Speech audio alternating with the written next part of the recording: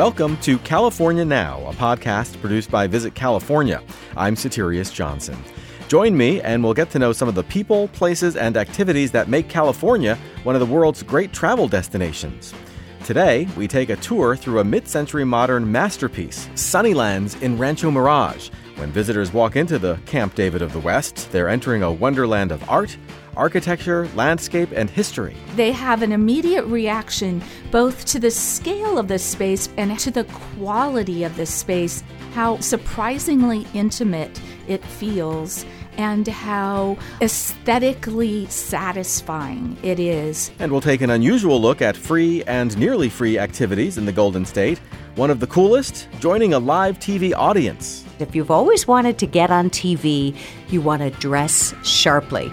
Nice, bright colors, not too many patterns, and those are the folks that get the better seats. Plus, the best fresh oysters in the state.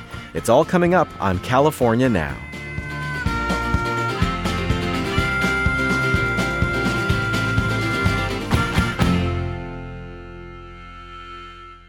In California, there are many examples of the architectural and design movement known as mid-century modern, but perhaps the epicenter is in the Coachella Valley around and within Palm Springs, and there may be no example in that area on the scale of Sunnylands, a 200-acre estate run by the Annenberg Foundation Trust. Everything about Sunnylands seems to be a superlative. Completed in 1966, the home of Walter and Leonore Annenberg hosted celebrities, presidents, and monarchs, and it housed their art collection whose value reached over $1 billion. And by the time of their deaths, the Annenbergs had become among the greatest philanthropists in American history. The foundation continues to have an important place in the charitable world, and their desert estate is well worth a visit, whether your interest is in history or architecture, politics, or gardening. I'm pleased now to be joined by the director of Sunnylands Center and Gardens, Janice Lyle. Welcome to the California Now podcast. Thank you. So let's begin with the Annenbergs. Who were they? Let's start with Walter. Well, Walter is probably best known as a very successful businessman.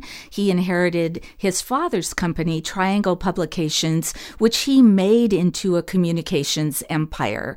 You would be most familiar with 17 magazine, which he introduced in the 40s, or TV Guide, which was certainly the largest circulation magazine in America for decades. And that's how he made his money. But then in the 1980s, he sold his company and he decided to devote his time and energy to philanthropy. Tell us a little bit about Leonore. She also has a very interesting background as well. Right. She was raised by her uncle, Harry Cohn, who was the head of Columbia Pictures in Hollywood. So she had a experience living in Hollywood in the 30s and 40s. And she was an early graduate of Stanford University, where she had got a degree in political science.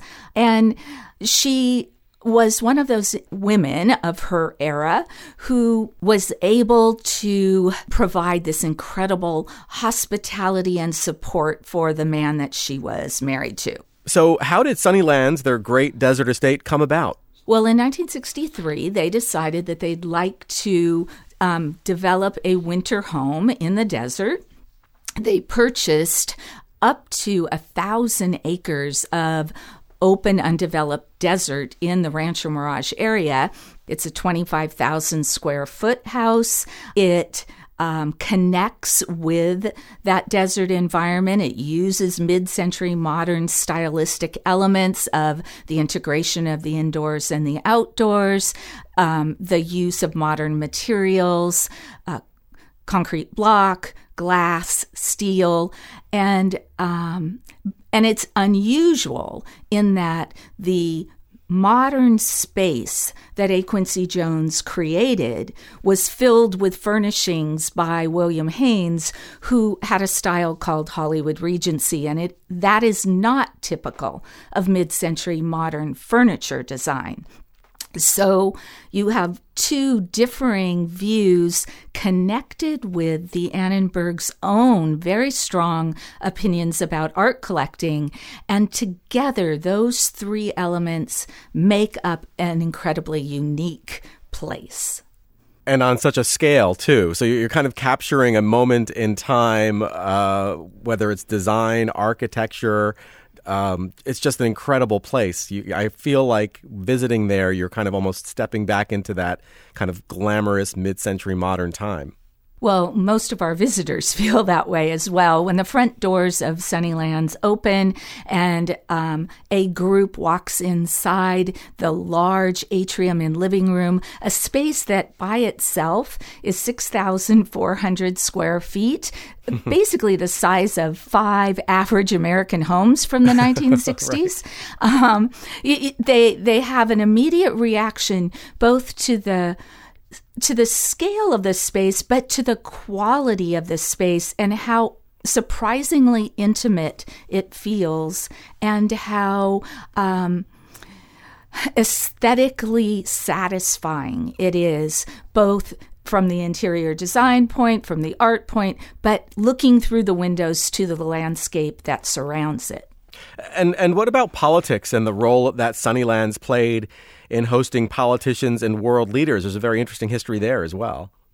Right. So during the Annenberg's lifetime, 7 presidents of the United States visited Sunnylands, beginning with President Eisenhower. And those presidents, some came simply for, a social event, but others, particularly President Nixon and then President Ronald Reagan, came often. And President Reagan brought his kitchen cabinet, if you will, and actually did government business at Sunnylands during his 8-year tenure as president. Visitors come to Sunnylands for its history, of course, but also because of its extraordinary art collection. What portion of their collection remains on display to the public at this point? Well, every single thing that was in the house that is not an Impressionist or post-Impressionist painting remains in the house and is authentic and original. So there's a Rodin sculpture of Eve. There are 2 beautiful ARP sculptures, and a range of specialized Chinese cloisonne and porcelain objects, as well as Tong figures. But the Impressionist and post-Impressionist paintings are actually represented in the way that they were represented at the end of Mrs. Annenberg's lifetime. So when Walter Annenberg died, those paintings all needed to go to the Met permanently. And the Metropolitan Museum created digital reproductions on canvas in period frames that were to remind Mrs. Annenberg of her beloved paintings for the rest of her life. So those digital reproductions hung for the last 7 years in the house before Mrs. Annenberg died in 2009. And we made the decision to keep them there because the relationship of all the objects and the furnishings requires some connection to those overwhelmingly important aesthetic works that have been part of the space. So let's talk about how to plan a visit to Sunnylands. How's the best way to go about it? Well, we actually have a public space. It's called the Center and Gardens. It's opened to the public Wednesdays through Sundays from 8:30 in the morning till 4. And you don't need any reservations. You don't have to have planned your visit in that way. We offer access to a movie about the Annenbergs. There are exhibitions. This year, our special exhibition is about the birds of Sunnylands, the 140 species of birds that are either resident or migratory through our property. But we have gardens that you can walk in and a range of public programs, everything from garden walks to yoga to Tai Chi to family programs. That happens regularly. And the very best way to learn about that is to go to our website, sunnylands.org. So for the visitor center and garden, you're good to go. But for the historic estate tour, to actually go inside the house and experience that interior, you'll need to plan ahead and get one of the limited tickets available, right? We release tickets 2 weeks before the month that you might want to visit. So on January 15th, for example, all of the February tickets will be released. And at 9 a.m. Pacific time, people throughout the world go online and purchase the tickets for the following month. We have a very unique method for touring. We do 18 tours a day. They leave every 15 minutes, but there are only 7 people on a tour with a paid guide. And so you have the opportunity to feel like you're a guest of the Annenbergs while you go through a 90-minute tour of the estate and the house. That's really great. It almost sounds like you're getting a private tour in a way. You quite honestly are. And so that's the way you can see the house and the interior and the furnishings, etc. What's the garden like? What are the grounds like? The public side, the Center and Gardens, is a 15-acre public space meant to give people the aesthetic experience of beauty in the landscape, in the desert, based on using only arid landscape plants. And so we have 53,000 arid landscape plants that have been planted in a design that actually echoes brushstrokes on a canvas. And so there's a massing of plants, each with a different color or texture or form, that form the art garden that this is. And so people can come and see that. It changes color every month of the year. It is an incredibly satisfying desert landscape. And I've read it's considered an art garden as opposed to like a botanical garden. Yes, that's right. So it's not that we have specimens that are hundreds of years old, but instead, and in fact, we don't label the garden because the goal is for people to directly respond to the aesthetics of the plants in mass. It sounds like Sunnylands can be a highlight of any visit to the Palm Springs, Coachella Valley area. So what are some of the other attractions in the area? Well, there are attractions that are here year-round, like the Palm Springs Art Museum, which is a really high-quality museum, large-scale, with its architecture and design center. There's the Living Desert. But there are also a series of special events that happen in different months throughout the year. So Modernism Week is the big draw for people who love and care about modern architecture and design. That happens in February each year. Coachella offers a series of, exciting music festivals in April of each year. The tennis tournament comes in March. There's really opportunity for everyone who has a special interest to find a way to satisfy that interest in the desert during the season. And our season essentially is, November to April. At that time of the year, if you're freezing on the East Coast or in the middle of the country, you could be very excited to come to 80-degree weather on a February morning in the desert. So just to wrap things up, what would you like to tell listeners about the Sunnylands experience?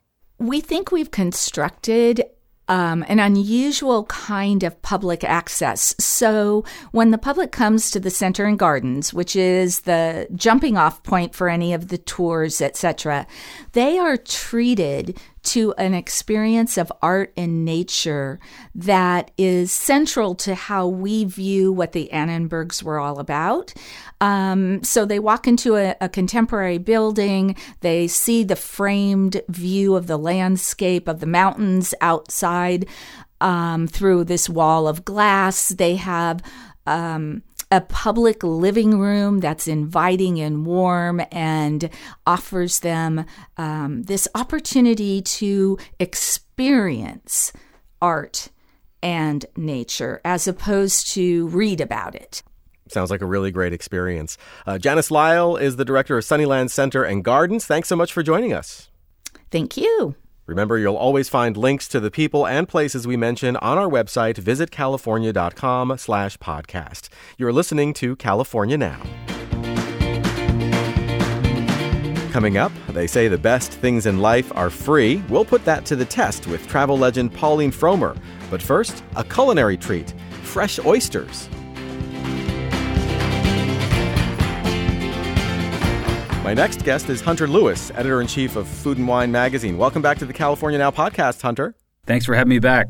Absolutely. You know, we are still a fairly young podcast, but we're starting to develop our own traditions here. And one of our favorite activities is putting our guests on the spot in a lightning round of rapid-fire questions. So today, we'll be talking about oysters in California, and we'd like to learn about 5 places to go for amazing oyster experiences. So are you ready, willing, and able?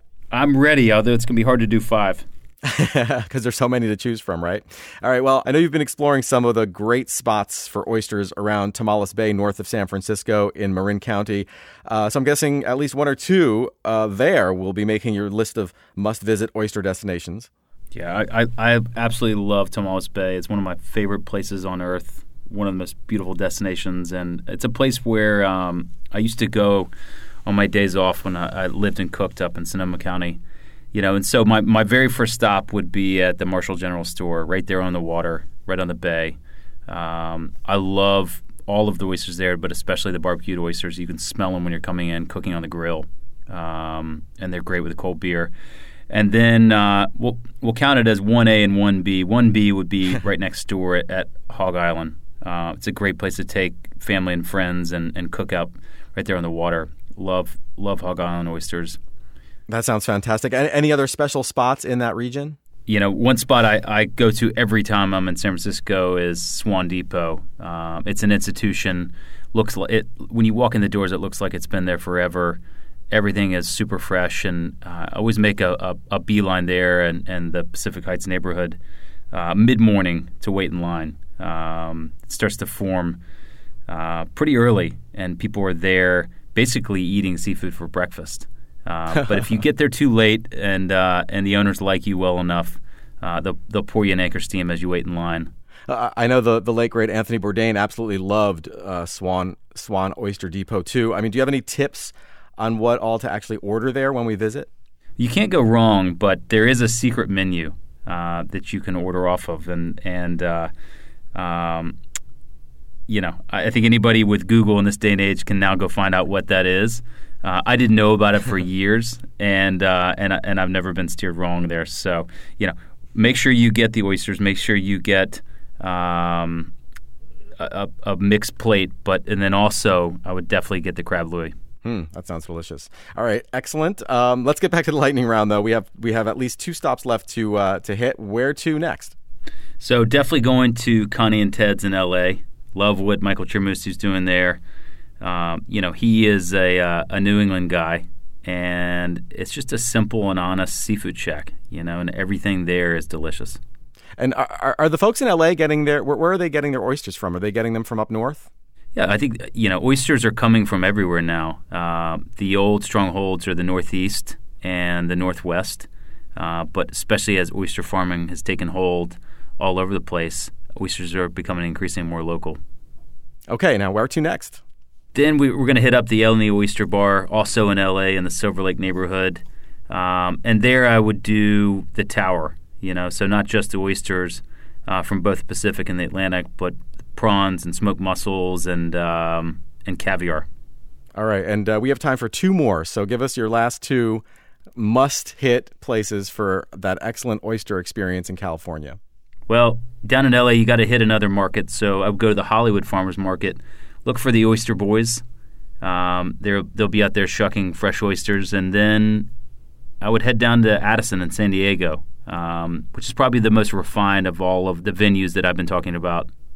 You know, I think if you think about going for a platter of oysters, typically you're talking about a joint. You're talking about something more casual. And I think what Bradley's doing and the overall dining experience at Addison, you know, it's more refined. It's one of the better places to eat in San Diego.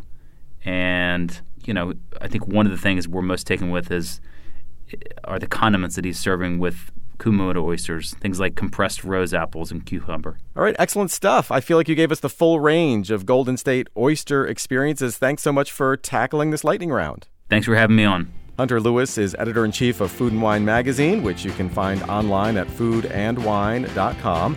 Plus, Food & Wine is a must-follow on Instagram for anybody who takes eating seriously. And remember, you'll always find links to the people and places we mentioned on our website, visitcalifornia.com/podcast. This is California Now, and I'm your host, Soterios Johnson.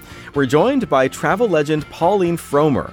In the 1950s, her father, Arthur Frommer, wrote the revolutionary travel guide, Europe on $5 a Day.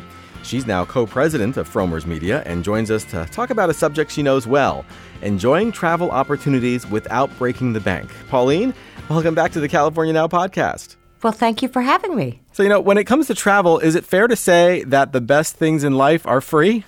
Oh, darn, you stole my line. Yes, absolutely. Often the less one pays, the more one enjoys something. And that's partially because so many nature sites are free. And what is better than getting out into nature? There's all kinds of scientific studies that show that it's not only fun to do, it may have health benefits in terms of lowering your blood pressure and getting you calmer.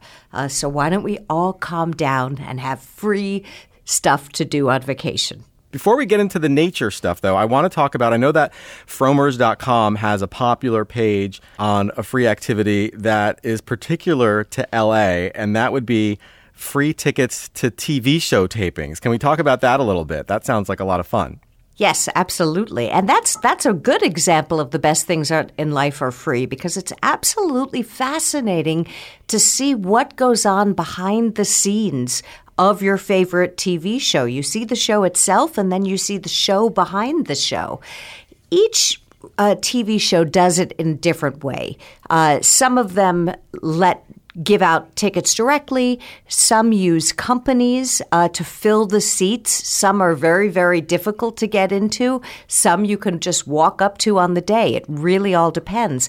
But the key thing is, if you've always wanted to get on TV, you want to dress sharply.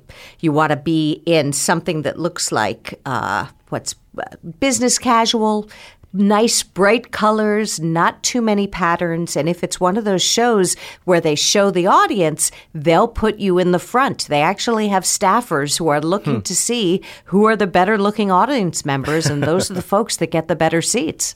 We're talking about shows like Ellen and, the Late Late Show with James Corden or Jimmy Kimmel. Those are the kinds of shows that you can actually get into the audience and see the show and the show behind the show, as you say. Yeah, and some game shows as well.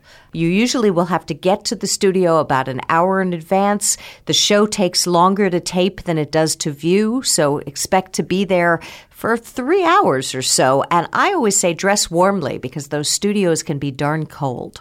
That's great advice. What about free museums? Are there any museums that you can kind of get into either on certain days or certain times of the day, or where they are either free or nearly free? Well, the Getty Museum in L.A. is always free, and that's a fabulous museum with art from all the ages, with cutting-edge architecture, with these incredible gardens. If you're in San Diego, one of my favorite museums in one of my favorite cultural parks, Balboa Park, is the Timken Museum. And it's the kind of museum you can go to but not feel overwhelmed. You know how sometimes you get museum fatigue?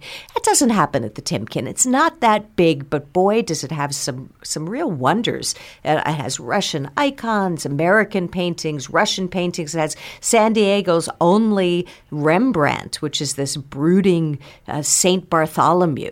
It has beautiful landscapes by Thomas Birch and Albert Bierstadt.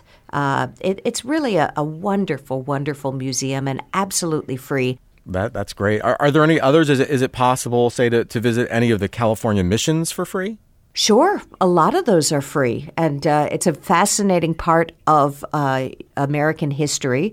And you'll find out what it was like to be in California before highways, before roads, even in many places, and how people survived in what had been this really pristine, gorgeous wilderness, almost an Edenic place. Yeah, it really is a wonderful way to kind of look at the complex history of California. When you think about it, California is filled with some fantastic places and opportunities that can be had for free. I mean, especially if you're traveling by car, there are all these really beautiful scenic drives, right? Yeah, I'm a big fan, particularly of the Pacific Coast Highway. I would say with Route 66 and a couple of others, it's probably one of the top 5 road trips in the United States. It goes along the coastline of California. You look down often over these towering cliffs and you see dudes surfing in the beach. You come to San Simeon, where Hearst Castle is. You have to pay to get into that. Not much. But if you want to do something free, you can go and see the elephant seals. There are, I think, something like 15,000 all on the shore there. It's like an outside zoo, but absolutely free and really, really fascinating. So you're looking at the sea on one side, these $1 million homes on another. It's a really, really great drive. Now, I know San Francisco has some famous and well-known free walking tours. Can you tell us a little bit about those? Yes, absolutely. They're run by volunteers, but this has to be probably the most competitive volunteer organization you can join, because the people who run them are true experts and really, really good storytellers. They're called San Francisco City Guides. They have 3 or 4 tours every day of the week, usually in the morning hours, more so than the afternoon, although every once in a while there'll be some in the afternoon. And they go to different parts of San Francisco and explore different areas of the history. You might go to the area around Union Square and learn about all the bordellos that used to be there. That's a fascinating one that I just recently took. I think that's called the Shady Ladies Walk. Really fascinating. Another time I took one of San Francisco's City Hall, which is probably one of the most beautiful city halls in the United States. It's this extraordinary building. But when you take the walking tour there, it gets a little somber because you learn about Harvey Milk and where he was when he was shot and all of the history leading up to his assassination. But whatever tour you take, you can be pretty much guaranteed that your guide will be absolutely fascinating and a real expert. They can answer any question you throw at them, which is incredibly impressive for volunteers, I think. And it's so amazing to think that they are free tours to have that expertise. Yeah, absolutely. Switching gears a little bit, how about some selections that are off the urban path? National parks, for example, are not free, but they are an incredible bargain. You could go to the famous Yosemite. You could go to Redwood National Park. That's an incredible place. Obviously, people know about the redwoods. They are among the oldest living creatures on Earth. They soar up about 100 feet before they get branches, and then the branches come and they still keep going up to about 300 feet. If you want to feel like a mouse, there's no better place to do it than to go to the Avenue of the Giants, which is this 31-mile stretch along US 101. And it's just an incredible sight to be in the presence of these primordial creatures. Really, they would have been around when many of the species we now live with didn't yet exist. There's also monarch butterflies fly through the state, and you can go to the Monarch Butterfly Sanctuary in Monterey between October and February. That tends to be when the monarch butterflies are there in droves, and it's an extraordinary experience to be among these gorgeous and sadly endangered critters. You know, California, of course, is known for its wine, among many other things. So for people who'd like to experience some great California wines, wineries have plentiful tasting opportunities all the time. And they may be a good deal, but not necessarily free, right? Right. You'll probably pay, well, it really depends on the winery, maybe $7 to $15 for a good, hearty taste. But that's not all that's happening in wine country. You go to places like the Hess Winery, and they have a 13,000 square feet art gallery there that is absolutely free to wander through. And you'll see works by modern masters like Francis Bacon there. You go to downtown Napa, and they have what they call an art walk. They have public works of art. I believe they have an app so you can learn about the works of art until sometime in 2019, they're highlighting Western artists. That's great. Well, it's so nice to know that you can have fun and fulfilling experiences for free or nearly free in California. Thanks so much, Pauline. Thank you. Pauline Frommer is co-president of Frommers and hosts a radio show with her father, Arthur Frommer, the creator of the legendary Europe on $5 a Day. She's working on a book about Yosemite and recently published Frommer's Easy Guide to San Francisco. Thank you for listening to California Now. This podcast is produced by Visit California. I'm your host, Soterios Johnson. You can find us on iTunes and Stitcher. Please subscribe, and you can learn more about California and plan your next visit at visitcalifornia.com/podcast. That's where you'll find our podcast and much more information. We'll provide links to everyone and every place that you learn about here on the California Now podcast.